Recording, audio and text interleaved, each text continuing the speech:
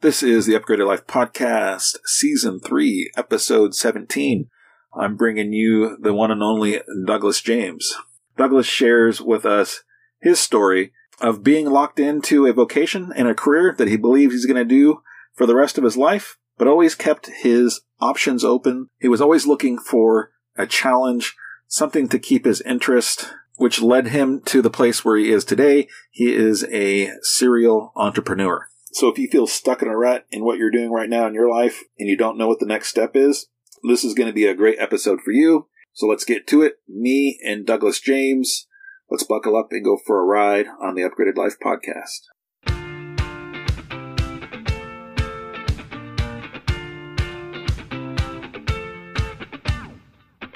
Hello, thanks for tuning in to the Upgraded Life Podcast. I'm your host, Dr. Nick Sotelo. The Upgraded Life is my personal project where I help people realize and reach their potential. I've been a professional helper for 20 years. Here's what I'm convinced of. The life that you have right now and the life that you want tomorrow is a product of your personal mindset, mission, and movement. Each episode of the Upgraded Life Podcast is going to give you something that you can do as soon as the episode is over to upgrade your personal mindset. Your mindset informs your mission tells you how to move every single day, and together, that is the Upgraded Life. I am here with the one and only Douglas James. I had the privilege and pleasure to be in the same space, be at the same event with Douglas back in November, and it was great to see him, interact with him, and learn more about who he is and what he's doing. And since then, I have been stalking him on the social webs. I'm sorry, I'll admit it. And I'm really excited about having him here. He is a lot like me in that we have a lot of irons in the fire, and that's okay. And some people are the one thing only type of a scenario situation, but I like what Doug has out there and what he's offering. And I thought, gosh, I got to get him on the show. So I extended the invite and here he is. So Douglas, thank you so much for being here. Yep. Thanks for having me, Nick. Excited Absolutely. to chit chat, learn a little bit more about you and talk about what I got going on. Absolutely. One thing that Douglas has under his belt that I don't, that's a lot of things, but he has made it to the Inc. 5000, not once but twice. And that's nothing to snub your nose about. So tell me a little bit about that and what it was like for you to make that list a couple different times. Yeah, definitely. Actually, I just got an email. I don't think I'm supposed to say this. Hopefully by the time this is published, it'll be public. Yeah, I just got the email confirming the third time. So oh, wow.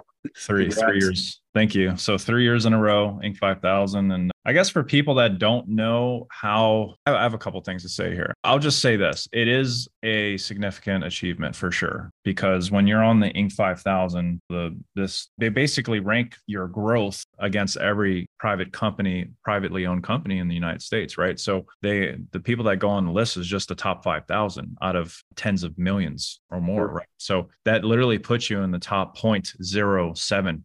So we're not 1%, not 0.1%. It's less than that, 0.07%. Yeah, and I didn't just make the list of the top 5,000. We've been in the top about 500, at least the last 2 years. I don't know what the third year is going to be yet, but I'm assuming it's going to be around there, or maybe in the top 1,000. Who knows? But so still there. And then if you look at that, it's even a smaller percentage. So yeah, it's cool to be on there. My company has probably done over $50 million in revenue so far, all in the online marketing space. But with business awards and stuff, like I have this one over here. This is a big, wait, where's the thing? Where's the pointer at? No. There we go. This one over here is another big one. But like these business awards and stuff, like I was in the Navy for 10 years. I was a hospital corpsman. I became a lab tech, got to tour and duty all over the world, was on ships, humanitarian missions. But it's the same thing in the business world. It's the same thing in your family. You don't get somewhere and receive recognition or achievements in business and life, marriage, or whatever it is that you're working on. You don't get there alone. It takes a team. There's usually someone behind the curtain. So like when I was in the Navy, like I received recognitions like Navy and Marine Corps Achievement Medal is one of the top achievements that you can reach. I got 6 of those over my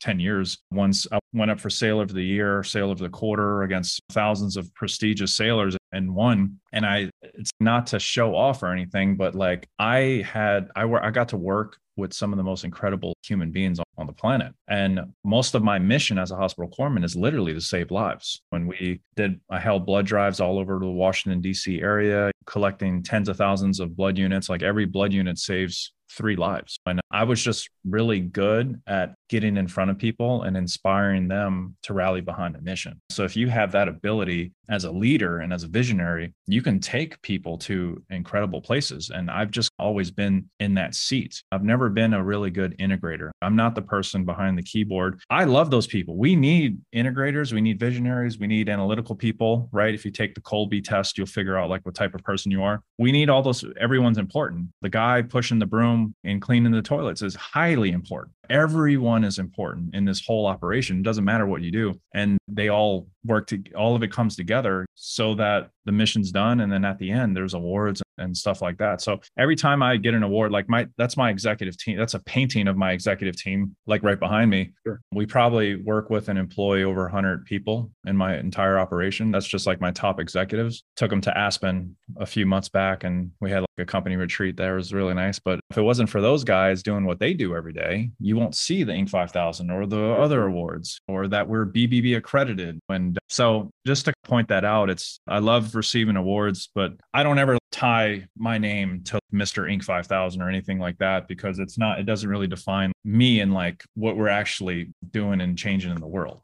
But I appreciate that and for recognizing that. And it is a great honor to receive the award because it is a big deal for sure. I just know that how important those guys work to make that happen. So yeah, as you were describing that and what it really is and what it really means and what it took, a couple of different things floated through my mind. One was if you want to get somewhere fast, go alone. If you want to go far, go together. And I heard that echoing through what you were talking about in terms of your experiences in the military and in business. That if you want to have a far and wide-reaching impact, it's not going to be you and you alone. It's going to take a team. Yeah.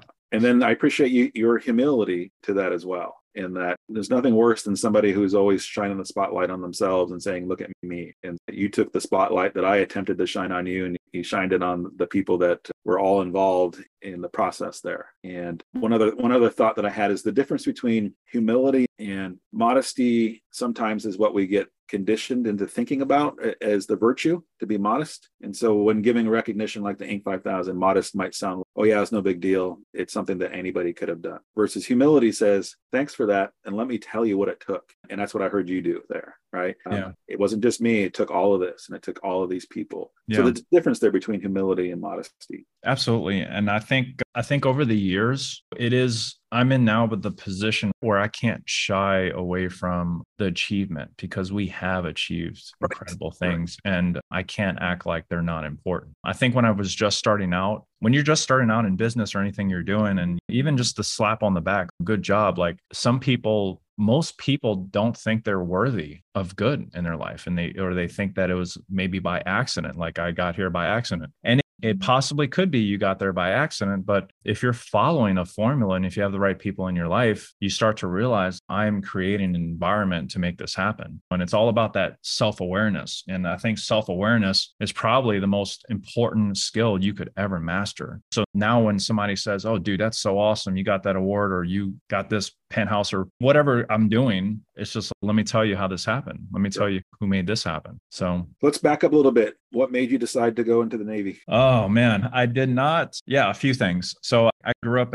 without going into too much detail, but I grew up in a little bit of a troubled childhood, like probably a lot of people have. I had a dad that was alcoholic, abusive, and ended up moving out when I was like 16 years old, moved in with my best friend's parents at the time, and was bartending, working retail jobs, random stuff, just making money for a car insurance and my phone bill. And I started drinking myself and I got into the wrong crowds. And it was like 18, 19 years old. My schedule, I was out till 4 or 5 a.m. in the morning, just drinking with people that I thought were friends. Like these are my people. And eventually my mom and my grandma came to me and was like, hey, you got to clean up. You got to do something with your life. You either go to college, you go to the military, or you get out of my house, basically. Like they were giving me that ultimatum. Definitely was not a straight A student by any means. I think I graduated with a 1.7 GPA, like a D, like the bare bone minimum. I think I actually failed. Like there was one class I failed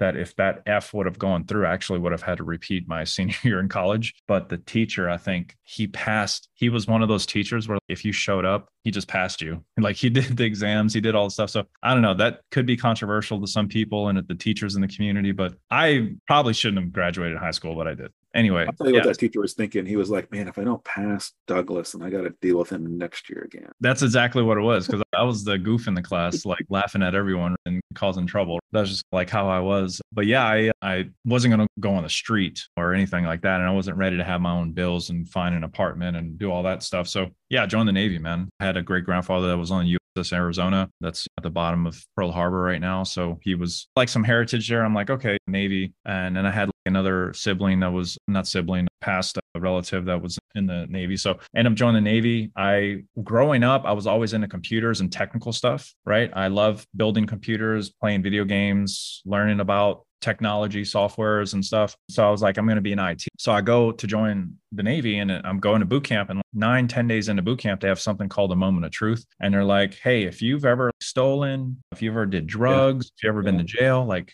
you tell us now, or we're going to kick you out and send you to the brig and take your money and cause you all this trouble. So I was sitting there and I was like, man, when I was 17 years old, I worked for Target, and I worked in the electronics department, and I'm not proud of it. Never did it again, but I ended up stealing a bunch of stuff. I got caught, went to jail for 18 hours. And I'm like, I never want to be here again. This is not where I'm supposed to be in life. So I spent the 18 hours in jail, got out. My family was there. It was a waterworks show outside the jail. Yeah, I'm like, I'm never doing that again. That was a horrible experience. So then I got into the bartending and stuff, and then drinking, not really going down the best path again. Sure. But I was like, I'm never going to do that again because I don't want to go to jail, but I can't go to jail for drinking. Anyway, I'm in boot camp sitting there, and I was remembering back a conversation that my recruiter told me. Okay. So if anyone's in the military, I'm sure you have a horrible recruiter story. But my recruiter, when he took me in, he's, hey, man, we're going to expunge this record of you being in jail and all this. So when you get to boot camp, or if anybody ever asks you if you went to jail, just say no, because it doesn't exist basically at this point, because I took care of it. I was like, okay, cool. But then when you're in boot camp, man, and you're 19 years old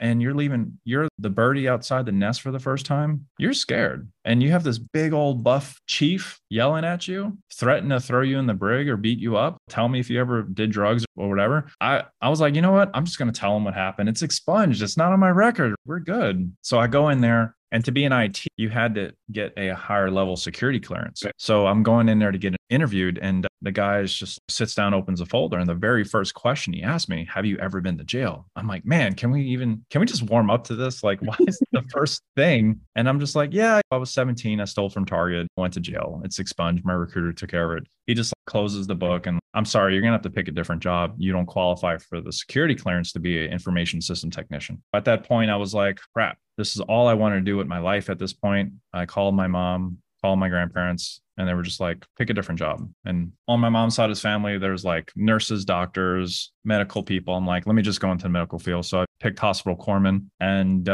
that spurred off up into me doing this interview. I don't regret anything I've ever done or did in my past. I have 2 beautiful daughters now. I have a thriving company team and have made such an impact. And I'm really glad that I made that decision, because if I would have been in IT, who knows what would have happened, man. Actually, I might be hanging out with Elon Musk. We might be partnering on SpaceX right now. I don't know. So who knows? There's many paths to SpaceX, so you might still get there if that's part of your goal, right? Yeah. No, I love that story, and I'm a firm believer that all things happen for a reason, and that do you choose the path, or does the path choose you? And I was similar scenario. I was pre-med and undergraduate and thought I was going to go to dental school, and it's not what happened. Yeah. Absolutely. And I went through a phase where I read as many books as I could that were written by Navy SEALs. So that moment of truth was part of Remy K's story in his book. And same thing, where although his judge did expunge his record, but he was still sweating bullets during that phase, and he just decided, screw it, I want to be a Navy SEAL, so I'm going to go through this and tell him I didn't go to jail. And lo and behold, it worked out for him. But I was familiar with that, at least through my reading of how other people have gone through it. Yeah. So you went that route, you're a corpsman, and then you made it 10 years. Was that the idea, that you were going to put your 10 years in, or tell me a little bit about that? No, man, I was a lifer. I was like 20, 30 years. This is all I want to do with my life. By the time I was at the 5.5 year mark, I was putting on E6, which is a high level supervisor. Like you can be in charge of hundreds of people, run full platoons, squadrons, like whatever. Yeah. And I actually put on E6, if for anyone that's familiar, like it takes the average person 12 years to hit that rank. And I did in less than half the time. time. And when I put on E6, it was actually handed to me. Like they pinned it on me. I was called a cap promotion, where they basically meritoriously advance you to the next rank because of your record and history and achievements and stuff and character and stuff like that. It's really hard to make E6. There's time, you have to deployments. There's a lot of things that you have to do. And I got capped to E6 because I took a humanitarian mission to Papua New Guinea, Fiji, and the Philippines. I talk about this a lot, but we built schools out there, and you work with kids, built soccer fields, set up new clinics and stuff like that. I worked with the CB battalion on the mission. So the CBs is like the construction battalion of the Navy. And I was their corpsman. So if they got sick or if they put a nail through their thumb, like I'm there to help them. Yeah. And I volunteered for all that, did incredible things, held events on the ship. I was really big when I was in the military. I've always been big on honoring history and honoring people for their hard work and recognizing them for their sacrifices. As far as like events like the Navy birthday and the corpsman birthday, when I got on the ship, there was none of that happened. Nobody was thinking about doing that. No one was rogering up and say, hey, I know how to put on these events. And up until that point, I had put on 5 or 6 of these kinds of events in Italy. I was stationed in Italy for 2 years. I had events where like thousands of people were traveling all over Europe to come to the Navy birthday that I put on in Italy. And I just really understood these ceremonies and how they work, because my first duty station was in Bethesda, Maryland. And Bethesda, Maryland is the president's hospital. So they're really big on ceremonies and color guard and welcoming the president. And I got to meet President Obama as well and take his blood. So I was really ingrained in all of that. And it was really fun for me. I had a great time doing it. So when I was on the ship, they didn't have the corpsman birthday celebration or the Navy birthday celebration. There was a month where it was Suicide Prevention Month, and I put on a huge event for that. So I just did a bunch of stuff like that, not to mention the schools and stuff that we built, which is the big impact. But suicide prevention is really important too, especially in the military. So many people join the military. Yeah, it's like a culture shock.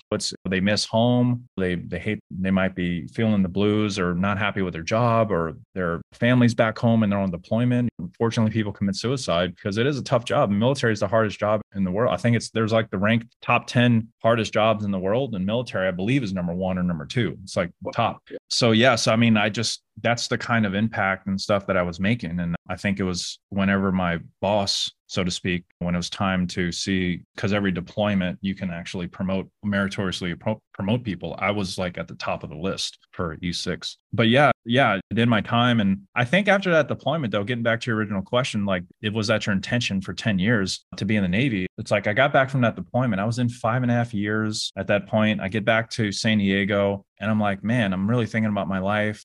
And I'm just like, I think I can continue it was a fork in the road. Do I continue this path? I'm probably going to be a high-ranking chief, senior chief, or master chief in the next few years. I'll make probably 10 grand a month, something like that, with my base pay and my housing allowance. And back then, if you can in my mind, if you're making 100 grand a month or more, 100 grand a year or more, like, you're rich, like you've made it. Right? Yeah, that's a big deal. So that was always the goal, right? Up until I was 25, 26 years old. And I knew I could have done it. I could have been a master chief probably in the next 5 years. By my 10-year, 11, 12-year mark, there's certain time and service you have to make for sure. So I think by year 12, I could have definitely put on master chief, which is the highest you can go in the enlisted ranks.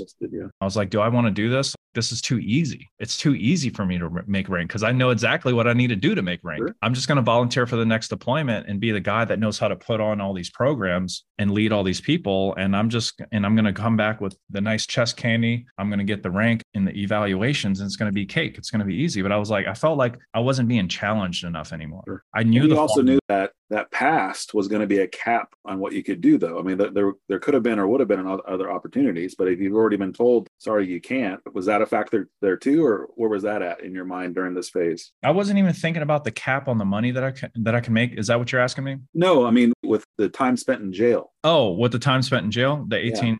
No, that had no effect on my success. That didn't matter at that point. But moving on, like if there was an opportunity for a warrant officer or going to Officer Kennedy's school, those things, would that have presented? Oh, I see what you're saying. Yeah. And Yeah, I was entertaining becoming an officer as well. So the fork in the road was like, go Master Chief route, be there in 5 years, 6 years, put in a package to become an officer. I was already looking very prestigious at that point. I would have been picked up for a lab officer, probably pretty good because my package was so strong. I even had it together. That was actually my primary. It was like, go officer or go for Master Chief. And I was like, go officer, but keep going for Master Chief because I know that formula. The officer game is basically the same. It's just, it's a lot more political. And I coming from the president's hospital, some people think it's not political. It's very political. And coming from the president's hospital, the people that work there, they have some, if they give you a recommendation, like that recommendation goes really far. Yeah. And I built up a strong network of connections and recommendations throughout my time at that point. So I could have gotten picked up, but getting back from the deployment, I'm just like, I don't know if I want to do this all the time. So I started looking stuff up online. I started, I heard of some guys that were at the hospital I was working with and had these side gigs, side hustles, side businesses. I'm like, what does that even mean? Are they moonlighting, doing another job? And I just started playing around. I worked in some nightclubs and stuff and ran VIP areas at nightclubs just as a part-time gig. And I learned social media, like Instagram hashtags to get people to come to the club, get free drinks and get table service and stuff like that. I just started playing around with moonlighting, having a second job, and then got into an MLM that my buddy was doing, a multi-level marketing company. Made like $600, thought I was a gangster. This is amazing, $600. That fizzled out. And then I just found digital marketing and I learned about lead generation and Google ads and Facebook ads and SEO and all of these things that we do in my company to work with businesses. We basically just partner with a bunch of brick and mortar businesses and help them get new customers from Google and Facebook. And from the marketing language, we call that digital real estate because we own the digital assets, the websites, the ads, but they're not like physical real estate. It's all online. Sure. But yeah, I got into that and I realized, shoot, I think I can do this full time. So after 6 months, it's pretty crazy, but after 6 months of doing it, I was making in a month what the Navy was paying me in a year. So when you're making that kind of money, you're just like, and now I know the value of my time. 10 grand a month as a Master Chief is not as attractive as making my annual salary in a month. So I just remember landing my first client was a transportation company and they didn't even pay me up front. I basically paid for the marketing and sent them leads and they got like some new clients and I called them up like days later. I'm like, hey, this is Douglas James. I've been sending you guys a few new clients or inquiries. How are those working out? They're like, oh my gosh, dude, we need to talk. This is amazing. I don't know how you're doing this. And we worked up a deal where like for the next, I think it was supposed to be a month, but we went up to 2 months, I think, or 45 days, something like that, where they just gave me 25% profit of all the money they made from the lead. New money. Yeah. So it was GP, like gross profit. So after they paid like their drivers and the gas it was a transportation company, limousines and stuff like that. Party buses. Yeah. I got a check for like $5,000, something like that. And then another check for 2,500 for the next 45 days. So it was like a total of 7,500 on two payments. And I'm like, man, this is amazing. Like just based on a phone call. Yeah. Just based on one phone call. That was it. So when people think about salary per hour, right? I don't know how long that phone call was, but right. It was a 15-minute conversation. There you go. It was quick. You have something that I want. I have something you want. Yep. Let's make a deal. Yeah, and absolutely. Back then, that's about like $28,000 an hour right there. People did the math. So 15 minutes to about 7,500. 15 minutes is a quarter of an hour. So yeah, about 28 grand an hour. Yeah. Who's going to turn that down? Exactly. So that's what I found, man. And I just stuck with it. And I eventually got into teaching people how to do this skill because I was still in the Navy. So keep in mind, I'm 5.5 years in, I make E6. My contract, I had just signed a 5-year contract right before I left Italy and I'm in. So now I'm in. So I have almost like, now when I found this, it was about 3.5 years. So I have about 3.5 years before I can even get out. And I find this skill. And so I couldn't get out because of my contract. Like when you sign a contract with the government, like it's like you stab your thumb and you put in blood, this is a done deal. What time frame was this, Douglas? It was around my 6.5 year mark in. So like 2014-ish, something like that. early 2015. And then I got all the way till 2019 before I can get out. So this is when the economy is on a full upswing in terms of recovering from 2008, 2012. And so things are booming all around you, whether you realize it or not, right? At this point. Yeah. And you know what? I didn't know nothing about all that stuff. Right. I didn't know. I was so out of touch with 2008. I don't even know. No one's even in the military. Nobody's talking about real estate. Nobody's Right. talking about crypto, a crash, a business cycle, a recession. I just remember in 2009, I remember not getting paid for December because it was the new fiscal year in January. Yeah. So it was like January 25th, like we still didn't get paid. Navy Federal, my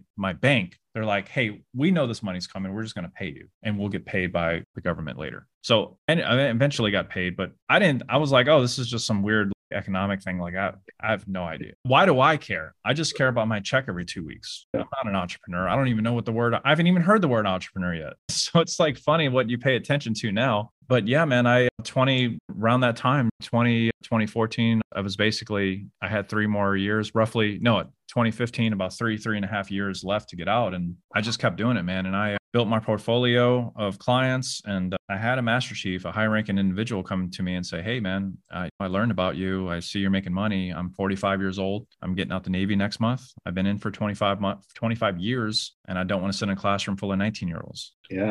I'll pay you to teach me how to do this online marketing stuff. So that was my first coaching client that I've ever received. And fast forward today was like over 10,000. So yeah, I heard that teaser on your intro video on your YouTube channel. So I made sure to take a listen to that. And so I heard that little teaser of that story. So I'm curious, what did you help him do? What did you help him figure out? Because in that video, you talk about how part of it is figuring out what you can do, what you can offer, what you can bring to the market. So how did you help that master chief? Yeah. Up until that point, I had no coaching content. I thought coaches were just people that helped you shoot a better basket and basketball, throw a better football and make a touchdown. And I guess in the Navy, you have a career coach, like somebody, okay, you want to be a chief. Okay, this is what you got to go on these deployments. You got to take these college classes or whatever, right? Same thing in your career. If you're working a 9-to-5 job or if you're in corporate or whatever, you want to be executive C-suite. Okay, you got to be in the company for this amount of time. You got to get this position to get that position. You got to have a good review report, like whatever. I knew there was coaching. I just didn't realize like people were willing to pay you thousands of dollars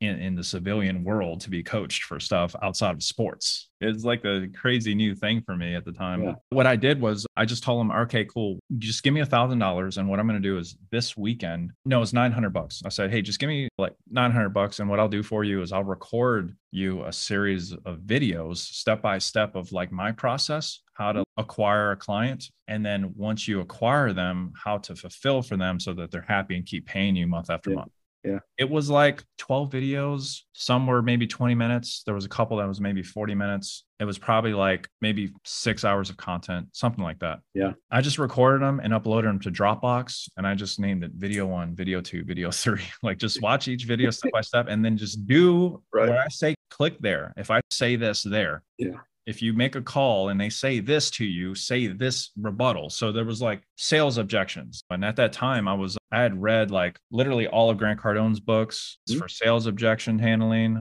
I read Zig Ziglar's books on sales. I was like, I quickly understood if you have a business that's not making money, you don't have a business. If your business is not making money, you don't have a business. You just have like it's just a doorstop. So I knew I had to be good at selling because if I don't do that, then there's no point in me knowing how to design and create a Facebook ad or build an online page. So I recorded it, gave it to him, man, and he took off. He like landed a client like that next weekend and he was fulfilling for the client. It was like a $2,000 a month client. And his story was cool because he's like, yeah, I'm a retiring master chief getting out the Navy. I just learned this new skill in marketing and online ads. I looked at your website. I realized I have this whole prospecting video process where you basically shoot a Loom video Back then, Loom didn't exist. We used, I forgot the name of the video software. It wasn't Loom, but you would just screen record using this other program. It's a long time ago. I forgot what it was Periscope. called. I think I tried to use Periscope one time. There was another one. It's slipping my mind now. But anyway, you basically look at a client's website.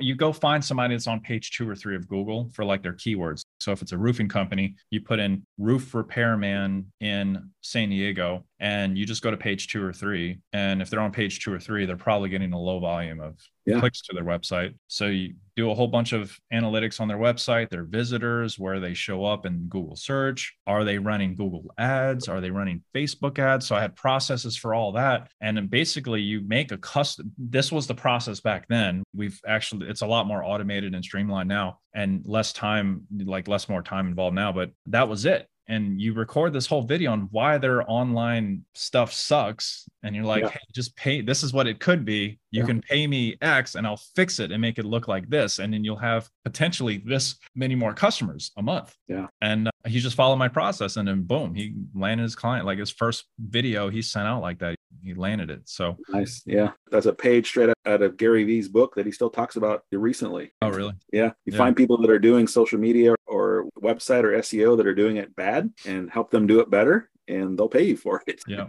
Yeah. It's pretty amazing story there. Yeah. Love that. That's it, man. Yeah. Okay. So you just re-upped, and then you learned this skill, and it's making your E6 salary in a month. And the 3.5 years go by. Then what? You get out of the Navy.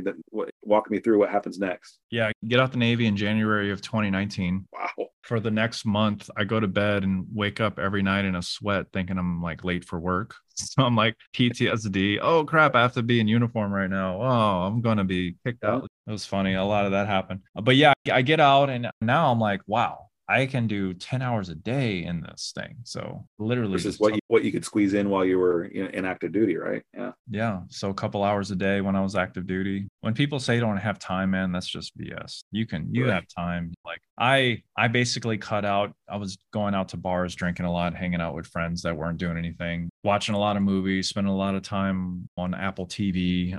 I can't remember if Netflix wasn't a thing back then. It was 2017, 2018, 2016.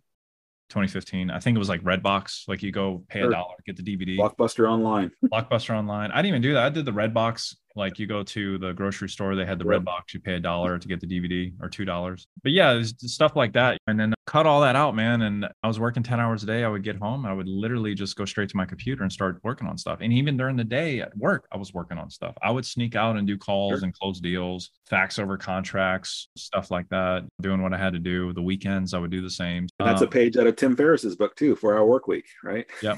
If you're in your job, your career, Douglas is telling you to do. Step 100%. Out and send those faxes, get those contracts put through. Yeah, absolutely. If there's a will, there's a way. You'll find it. Even I didn't have kids back then, but as a parent now, I get it. Like I get it. Like I now have 2 girls, right? Yeah. But yeah, you will find the time. When a lot of things that I do now, it may not be suitable maybe for most people, but I have expendable income where I can hire nannies, I can hire cooks, I can hire cleaning ladies, right? I outsource. Basically, the only thing that I do, if it's not packing on lean muscle on my body or making me money, someone else is doing it. Right. I have to go to the gym if I want to look good, and I got to be on calls with my team if I want to make money. But most of the integration, 99%, all the integration work I don't do. I built up a team to do it. So talk about bumpers. There they are, right? Make money or pack on muscle. Otherwise, I'm not doing it. Yeah, that's it.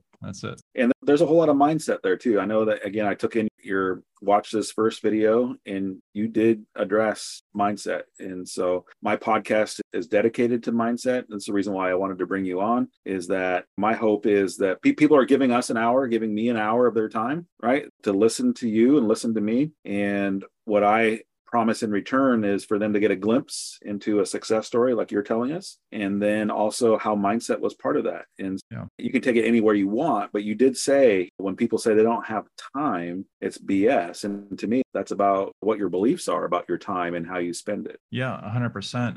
Back then, I don't think I was worried so much about my mindset, if I was going to be successful or not, or have the fear and uncertainty of going through things and doing things that made me feel uncomfortable. I didn't think about it. So I think for me, there was just something that triggered inside of me where I knew I wanted a certain lifestyle. And I knew if I kept doing what I was doing in the military, I couldn't get to this lifestyle. So I knew I had to make a change. And then also too, I figured out like I'm the person where if something's like super easy, that if I do it over and over again and to keep getting the result, I get bored of it. Like I'll keep doing it if it's making money. If I can automate it and have my team do it and it's making money, great. But I don't really want too much to do with that because I'm not getting much fulfillment out of it. I want to go build another company or build another project and do another thing. And then that's all exciting. And I automate it. I'm like, crap, now I'm bored again. Let me go find something else. That's the point I got into when I was in the military. I knew the formula to success. So I was like, do I want to keep doing this? Because I'm bored doing it. And then I found what I found. And I just knew that I wanted to have a life. When I realized that how valuable my time was worth, I didn't see the value of showing up to a job every day and being told what to do. So I knew I wanted to have a life where I can go to bed and wake up when I want and be where I want to be.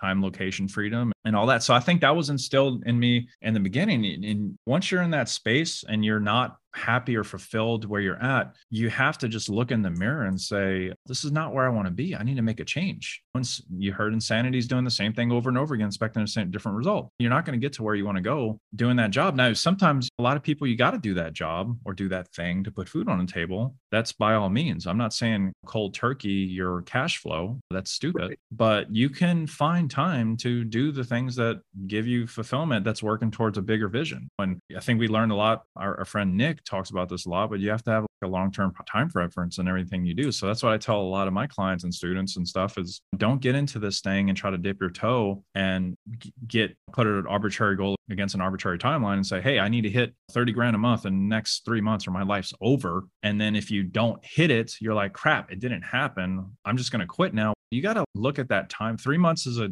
decent amount of time of where you can learn a lot, right? And if maybe you didn't hit 30 grand, maybe you just hit 5 grand or 15 grand or 20. Maybe you didn't really hit anything, but look at it. If you really put in the time and effort, look at all the skills and experience you've built up. I can guarantee if you did put in the time, you're going to hit some number. You're going to hit something. Yeah. So I'm a firm believer. If like there's anything you want, like you got to just put it out there 5 years, 10 years, 20 years. Yeah. And then reverse from there. And I'm glad that you mentioned it, right? We're both connected through a mastermind that we're a part of, and Nick Peterson and the Guardian Academy and the Wolf Den and all of that. And the way I look at it is if you have the appropriate timeline, right? Everybody has to determine what that is, but it's probably not tomorrow, right? It's probably not 60 days from now, not 90 days from now. But if you have the appropriate timeline, then you're going to build the right way. If you have a arbitrary timeline, you're going to do things that aren't sustainable and you're not going to build the right way. And I'm saying air quotes for people that are listening to this, right?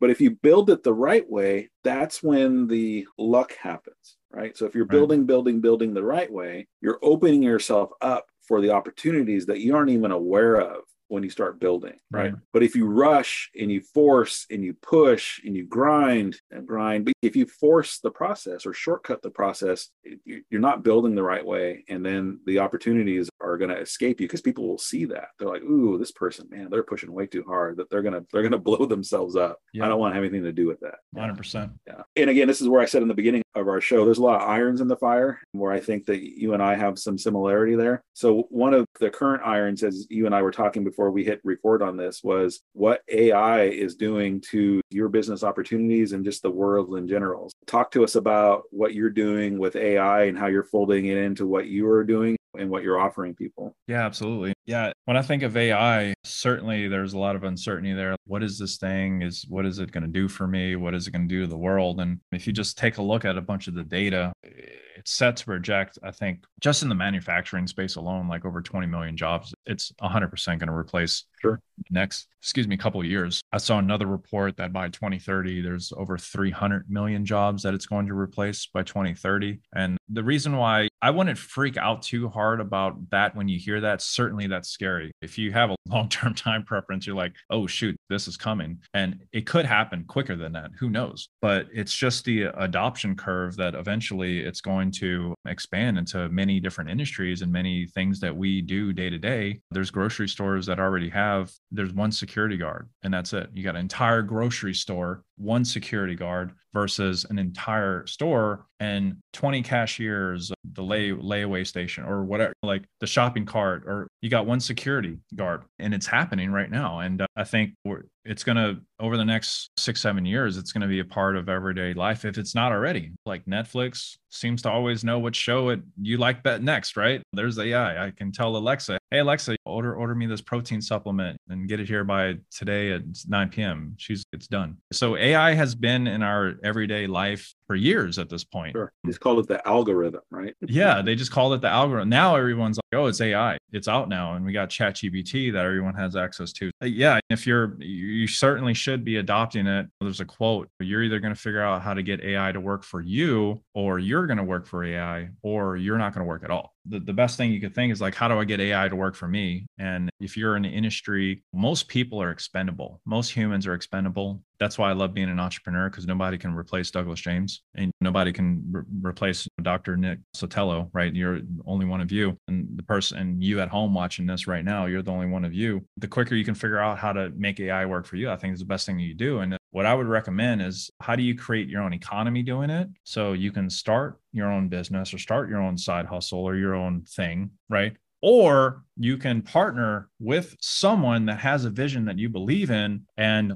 learn AI, learn what they do, what their vision is, and learn AI tools that you can bring to that individual and say, hey, I can help you achieve X, Y, Z faster than you're doing it now because I know artificial intelligence, right? That's going to be the best thing you do. There's going to be eventually jobs. You're going to go, if you're working a job application might say, what's your understanding of this AI technology for this industry? Like in schools and colleges, eventually they're going to be teaching, if you're going through a curriculum, like you're going to have to understand certain AI tools, because that's going to be the standard in certain industries, whatever job. I don't have a crystal ball and know what that is yet, but that's basically the world we're going. Just like blockchain currencies, we're going in that direction, right? AI, we're going in that direction, and you have to be prepared for it. So I say create your own economy however you can with AI now. And it's not even so much the AI, you still need a vehicle, because I can't really sell in what I do. I don't sell AI services. I still sell my vehicle, which is lead generation, or teaching people how to do lead generation for businesses and get paid as a service. Right now, what we're doing is, okay, that process of doing lead generation for businesses, the process of setting them up and getting them results used to take weeks or days. Now, because of AI, we installed this AI stack. Now it takes minutes, right? So you get all of this time back. You still make the same money coming in. You get all this time back. And you can actually go to the client and say, hey, this process that we have, it takes maybe 2 weeks or a month to do, right? We could get it actually done in a day if you upgrade to your package, and we're going to install some AI into your business. Do you want to wait a month for the result, or do you want to have it done by like tomorrow? Now you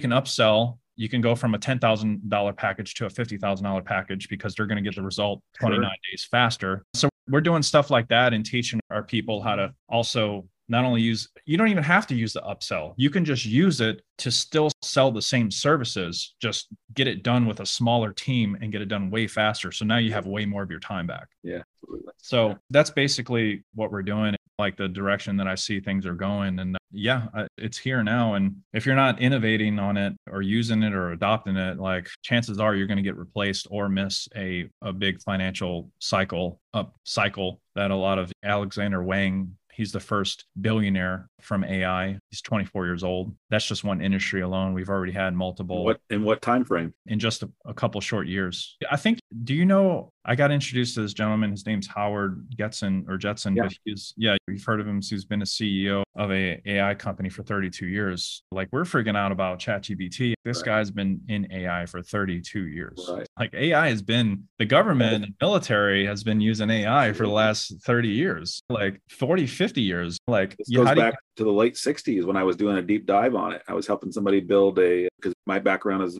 mental health counseling, and I've been consulting with a gentleman that's creating a therapy bot, coaching bot. And so I did a deep dive, and this goes back to the late 60s. They created a language model around Carl Rogers. Yeah. And then they created a language model around how a schizophrenic patient would present. And then they had the two, we'll call them bots, talk to each other. It became a colossal mess. And so they abandoned the project. But I was shocked to know that this went back. So when Howard Gibson says, I've been doing this for 30 years, he's not lying because it's been around that long. For sure. Yeah, for sure. So yeah, that's just some of the things we're doing. Like I have a full-on AI version of Douglas James now. And I talk about Douglas James. It's me, but it's funny. Somebody told me that, dude, you talk about yourself like you're not like a third party. I'm like, so Douglas James is a trademarked brand that has brand equity, a persona, and all that. It's actually trademarked, like it's registered with USPTO or whatever they're called. That's it behind me. It's actually on my shelf. So like when I talk about Douglas James, it's like way bigger than like me. It's like this whole thing. It's Nike or Apple. But anyway,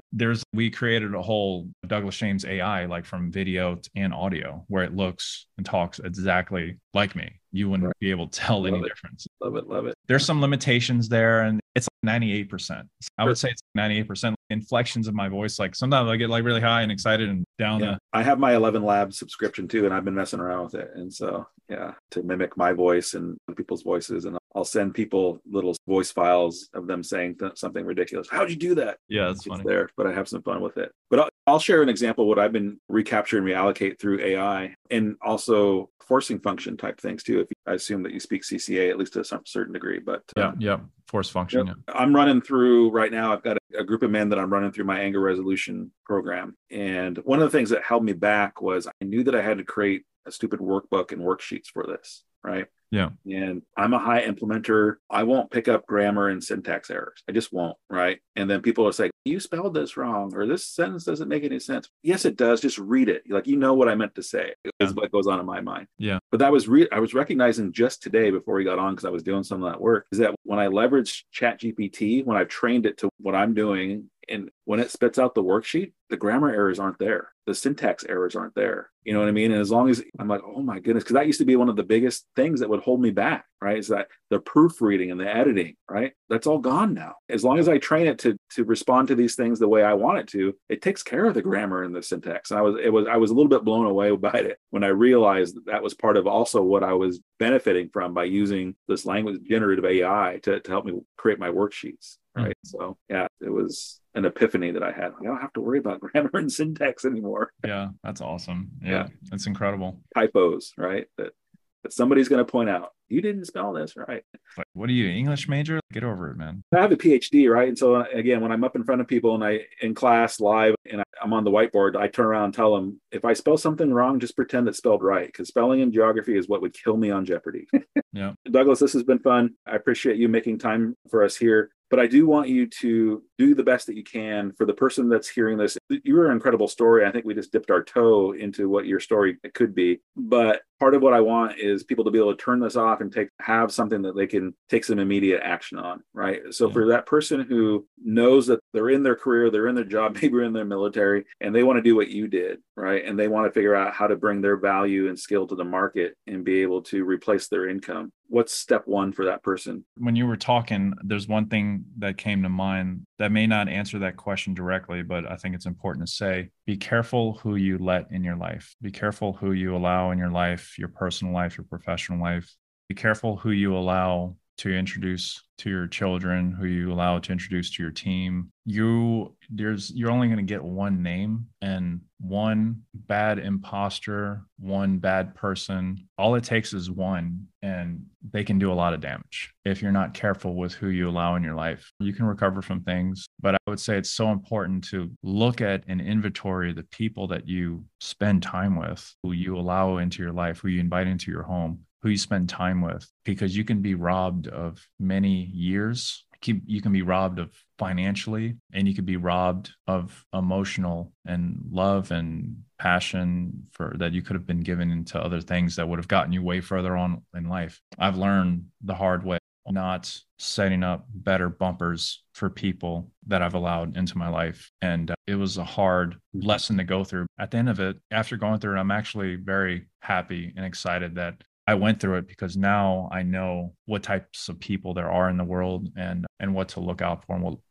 and how to guard myself. Guard your guard. That's what I'll say. I think that's like the most important thing is people, because you can't do and achieve anything alone. These self-made people that claim self-made, you learn something from somewhere, from somebody, whether you want to admit it or not, whether that's pride or ego, whatever, dude. I'm definitely not self-made. I've had some incredible mentors growing up in the military and as an entrepreneur. So I always remember those people and try to find who's the next person that can give me another 1% boost, right? So that's what I'll say. I think community, people, who's in your life is one of the most important things that you can consider in anything you're trying to achieve, whether it's starting a business or having a marriage or, a relationship or friendship or anything. So, yeah, I appreciate that. And I think that's some of the best wisdom that I've heard come across this podcast from somebody that I've talked to, right? I think it's Jim Rome that gets the credit for this, that you are the sum average of the 5 people that you spend the most time with.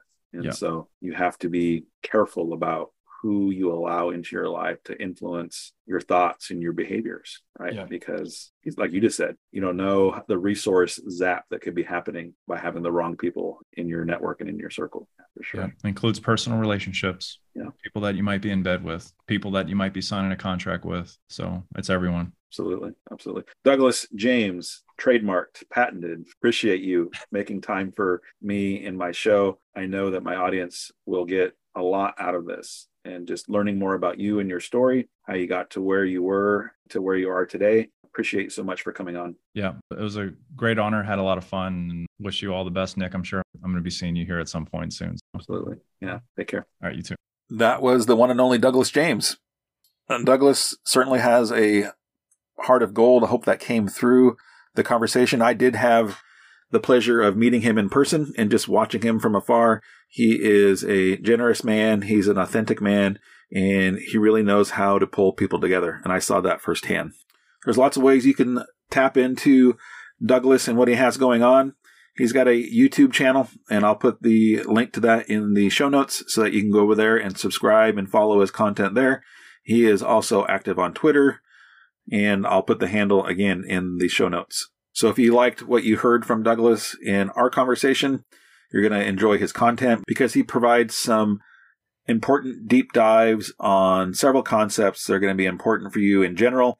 Getting clear on what it is that you want in this life and how do you move closer to that every day is a big theme in his content. And if you are a fledgling entrepreneur or an established entrepreneur, his content is going to be valuable for you as well. So go seek him out on his socials. Go give him a follow, like, and subscribe, all that good stuff. As always, I want to offer a huge thanks to my listeners. If you find this episode of the Upgraded Life podcast helpful, do all the things that you know how to do. Leave it a 5-star review. Give it a thumbs up. Whatever you can do, wherever you're listening to this episode, give it some love on the socials. That just helps me, helps the algorithm, helps the powers that be to let the world know that this is a valuable resource for people. As always, I have some special offers for folks, and particularly you listeners of the Upgraded Life podcast. You know that I've been helping men with destructive anger. I've been helping them to develop the skills necessary in order to get complete control over anger. So if you're a man and you're listening to this and you've been given an ultimatum, get this fixed or else, don't waste any time and don't work with somebody who isn't an expert. I'm going to bring you expert intervention using time-tested and proven skills and tools to help you get complete control of your anger. You can find all that information about my anger resolution program in the show notes below. I've been able to show more and more people how to boost their education about all things blockchain, all things Bitcoin. I have 2 e-courses and a community to support your knowledge in those areas. If you're starting from zero knowledge, that's okay. My Crypto 101 course will help you get up to speed. If you are beyond Crypto 101 and you want to learn how to start investing in crypto, then my Crypto 201 course is going to be for you. Those are under the brand, The Ultimate Crypto Startup. And again, you can find the links to those programs in the show notes below. Now I want to talk to you about one of the most exciting opportunities that I have ever been able to offer the people in my audience, in my community, those people that follow me. So here it is. I'd say over the last 3 to 4 years, I've been plugged into a particular community. And this community has grown and evolved over time. And it has now gotten to the place to where I am able to help onboard people into this community. Why would you want to be part of this community? Let me tell you. If you've been tracking or following me over the last handful of years, you probably have asked the question, how does Nick do all this stuff? How did he figure out how to launch a podcast? How does he run social media channels? How did he convert his income from a traditional 9-to-5 job to a non-standard online business revenue platform where I get to work when I want and however much I want, depending on what the need is at the time? Well, I'm here to tell you I didn't do it all on my own. Of course, I had to take my own action. I had to put in my own effort. But I've been supported by a community for the last handful of years. And without that community, I would have not been able to do any of the things that I'm doing right now. That community is known as the Guardian Academy. And the Guardian Academy has everything that anybody needs to upgrade their life and to live the life that they truly want. The Guardian Academy offers an online community that you have access to 24/7. They offer weekly calls with true masters in all sorts of disciplines, ranging from real estate to human development to creating online revenue streams. You name it. Anything that has to do with humans being better humans, the Guardian Academy has something to offer you. When you're a member of the Guardian Academy, you also have access to live events that happen several times a year. So here's my offer. I only have the capacity to help maybe about 5 people join the Guardian Academy because it will take a partnership in order to meet all of the requirements. It's not as simple, buy your way in, join, and get started. You have to put in some work. And I'm offering to help you do the work so that you can be a full-fledged member of the Guardian Academy. So if you're interested in that and you want to know more about how to get the process started, there'll be a link in the show notes below, or you could go to the website www.tgaportal.com. There'll be a couple of videos there for you to watch.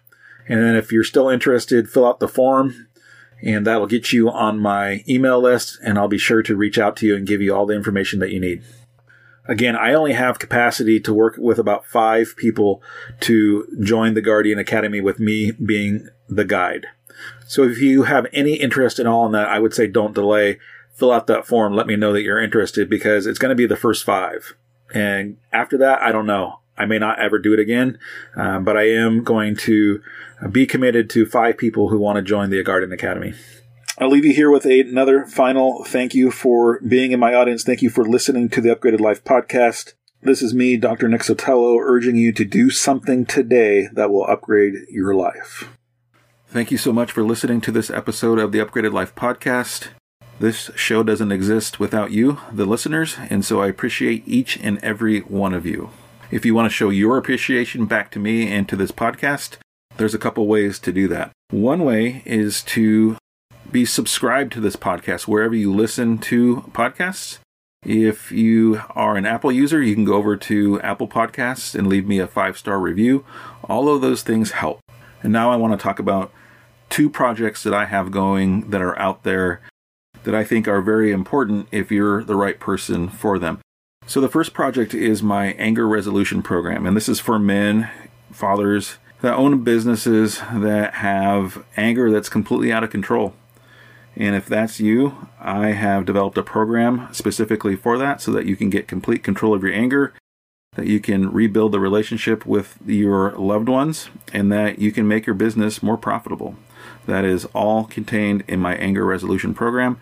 If you want the info about that, check out the show notes, and there will be a link there for you for anger resolution.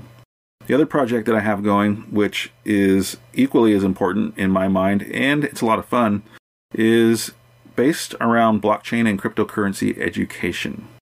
So if you've listened to this podcast this year, in 2023, you will have heard that several of them have focused on cryptocurrency, and that's not by accident. That's been a big part of my free time, my extra time, and my financial strategy over the last 18 months or so.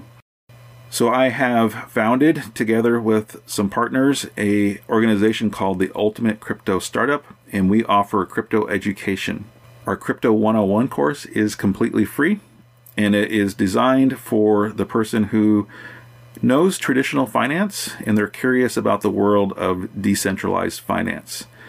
So if that's you, but you don't even know what a Bitcoin is, you don't even know what blockchain is or how blockchain technology works, Crypto 101 is exactly what you need to build that knowledge into you, so that way you can look at the world of decentralized finance from an informed vantage point. So Crypto 101, if you want info on that, again, look in the show notes and you will find the link for that course. All right, my listeners to the Upgraded Life podcast, I'm going to sign off for now, and I'm going to urge you to do something as soon as this show is done to upgrade your life, to boost your mindset. Take action today.